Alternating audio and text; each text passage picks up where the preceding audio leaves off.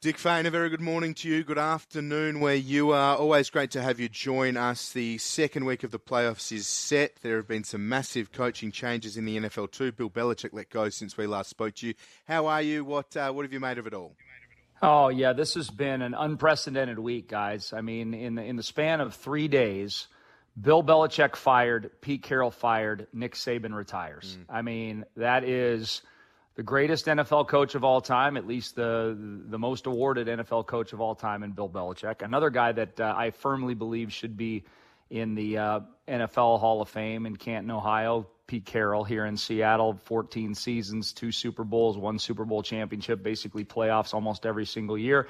And then Nick Saban retires as unquestionably the greatest college football coach of all time. All those happening in 3 days, and now we're seeing the fallout of that. The Patriots hire one of Bill Belichick's proteges in Gerard Mayo. The Seahawks are still without a coach, and Alabama takes Washington's head coach, my head coach, that just led the Huskies to the national championship. So now there's a trickle-down effect here in Seattle as we just hired a new head coach. It's been an absolutely crazy week. There's no question about it. Dick, we're hearing reports that Bill Belichick has interviewed with the Atlanta Falcons for the vacant job there. Where do you think he's going to end up?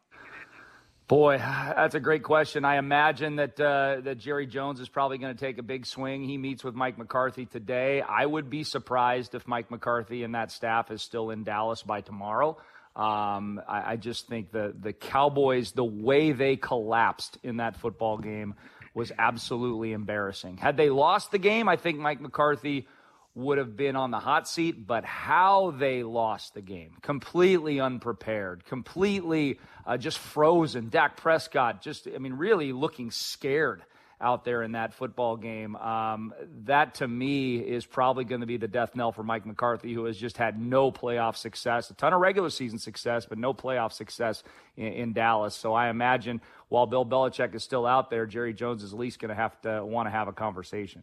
Dick, on Dallas and that result against Green Bay, a couple of texts to lead into the question. This one, hi Dick, my favourite time of the year is when Dallas think they are going to win the Super Bowl, only to get dumped on by some kids from Wisconsin on their turf. All is right in the world. That's from Jono in Mudgee.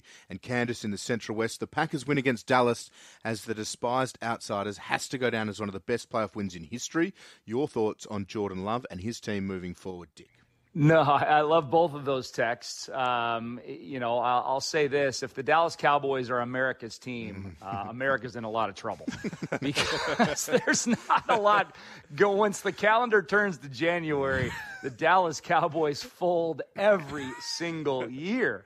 And, this year it's the Green Bay Packers doing it to them. And Jordan Love was absolutely phenomenal. You have 2 young quarterbacks in C.J. Stroud and Jordan Love that hopefully now will cement themselves as, perennial top 10 quarterbacks. I mean, our list of top 10 quarterbacks is being shrunk. I mean, I don't even think we have 10 legitimate quarterbacks in the NFL that you can call legitimate top 10 quarterbacks. I mean, that list could be down to 4 or 5 that you could really count on. And I think while I'm not going to anoint either C.J. Stroud or Jordan Love as perennial Pro Bowlers, top 5 quarterbacks, future Hall of Famers, I do think they've both proven enough that they are solid starters and will be both mentioned in that top 10 quarterback list here very, very soon if C.J. Stroud isn't already. Dick, just following that up with Green Bay. This one, the Packers has quickly become the funnest team to watch in the NFL. Their aggressive offensive approach is refreshing and makes them moving forward just fun and must-watch games, just kids balling out. That's from Lloyd. What do you rate their chances against San Francisco as?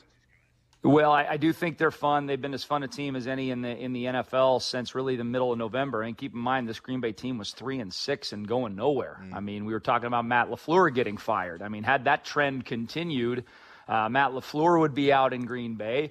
Jordan Love would be, everybody would be skeptical on whether he's the answer at quarterback. But this turnaround has been absolutely unbelievable. And it hasn't just been wins over bad teams. I mean, there's a win at Detroit in there. There's a win over the Chargers. There's a win over Kansas City in there. I mean, they have really, really done a nice job. That being said, there are 2 heavyweights in the NFL, and Green Bay's playing one of them. And I think there is going to be a vast difference between the San Francisco 49ers and the Green Bay Packers. The point spread reflects that. I think the point spread is correct. I think I might even lean towards San Francisco being rested and healthy and at home, covering that point spread against Green Bay.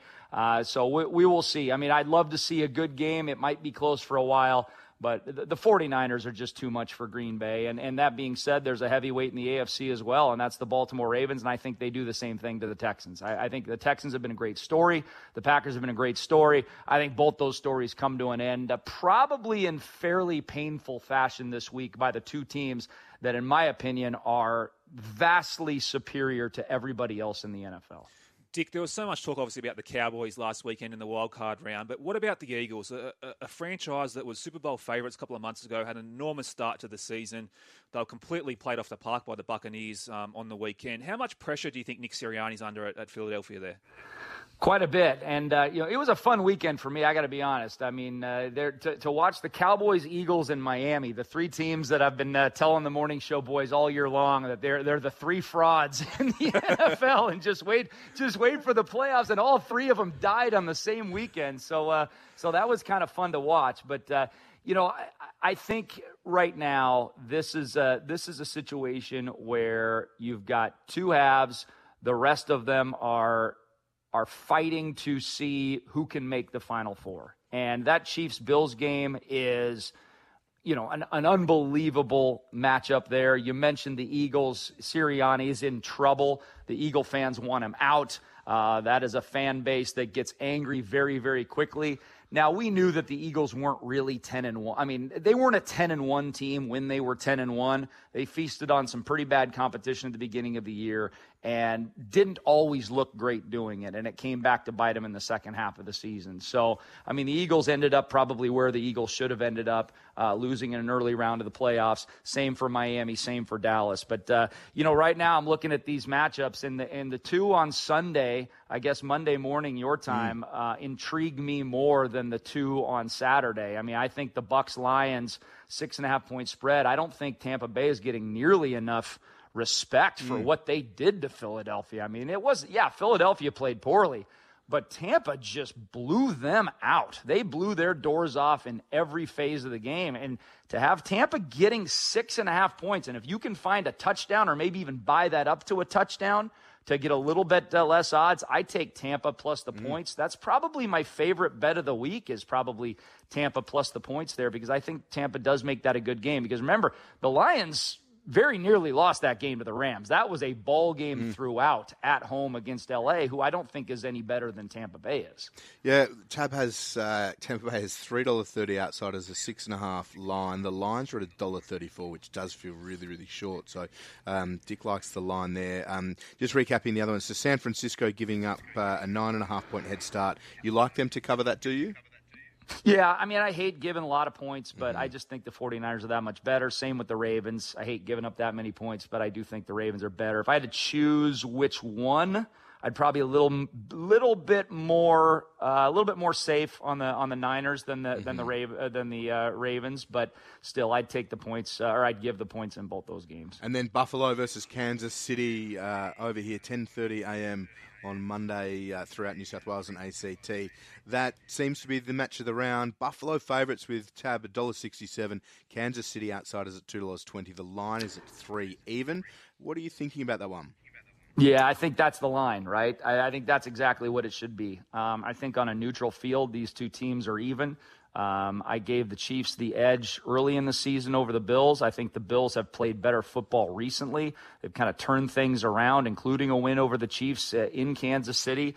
You need to see Patrick Mahomes do it on the road, and he has not had a lot of experience in the NFL playoffs doing it on the road because he's rarely had to be on the road, right? He's always been at home because they've been a number one seed. So I'll give the Bills the slightest edge there, but that's one I'm just going to sit back and watch. I'm not going to drop any money down on that game because I think the line is right where it should be. Just one last text coming in, Dick, from Steph from Bombera. She says, Dick, do you think the Bills can go all the way this year after all these years? Is this the year they finally get it done?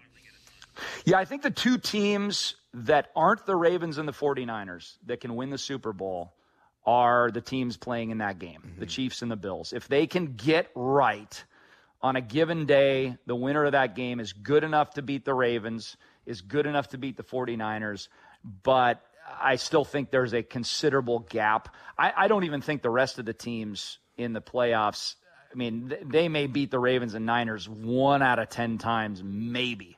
I think it's that much of a long shot for a team like the Lions or the Bucks or the Packers, the Texans, to beat the Ravens and the 49ers. The Chiefs and the Bills, they might be able to beat them 4 times out of 10. So at least they would have a puncher's chance in a Super Bowl. And knowing that if they get all the way to the Super Bowl, they're playing really good football, right? I mean, the Bills would be on like a 7-game winning streak if they made it all the way to the NFL and all the way to the Super Bowl. And the Chiefs, you would think, would have everything right. If they can get a win over the Bills, then they can get a win over Baltimore at Baltimore. Then you're looking at a potential Chiefs-Niners matchup on a neutral field. That would make for a massive, massive Super Bowl. Patrick Mahomes against the vaunted Niners. That would be absolutely spectacular. That's what I'm hoping for, really. I'm hoping for a Niners matchup against either the Ravens or the winner of that Bills-Chiefs game. Any one of those matchups would make for a fabulous Super Bowl. Well, we're looking forward to all of it unfolding. Houston at Baltimore, Sunday morning here, then Green Bay at San Francisco following that one. Then on Monday, Tampa Bay at Detroit, followed by Kansas City at Buffalo. 4 great clashes with plenty to watch. Dick, in the golf, the American Express Championship this weekend, have you had a look at that? What have you been following? I have. I've got. This is a tough tournament to handicap because it's played on 3 different courses. So you have, and it's one that I actually attended a couple of years ago. It's a fun tournament to attend because there's not a lot of fans down there. It's kind of a retirement community, beautiful weather. So I had John Rahm literally walk right past my shoulder as I didn't even know he was there, and I had him walk right past me a couple of. It was wonderful, but I think there's a couple names. I like Sungjae Im this week. And Taylor Montgomery is a young player, rookie last year, who's an excellent putter, and his approach game is starting to get really dialed in. So there's two names I like right there. And for my low Aussie, I'm going to stick with my guy Cam Davis. Davis is playing some really, really good golf. He is going to win very, very soon. I'm not sure it's at this course. He's only played there, I believe, once before. But, keep an eye on Cam Davis. He is going to win on the PGA Tour very, very soon. And, Dick, just before we let you go, I don't know if you saw the news, but your old friend Lauren Jackson, a star of Seattle basketball, has been included in Australia's Opals squad to try and qualify for the Paris Olympics, 42 years of age. I'm sure that's news that you'd be pleased to hear. Absolutely. She is absolutely the best and even better person, no question about it. Dick, always appreciate it. Enjoy week 2 of the playoffs. We'll look forward to catching up next week. Sounds good, guys. We'll talk to you then.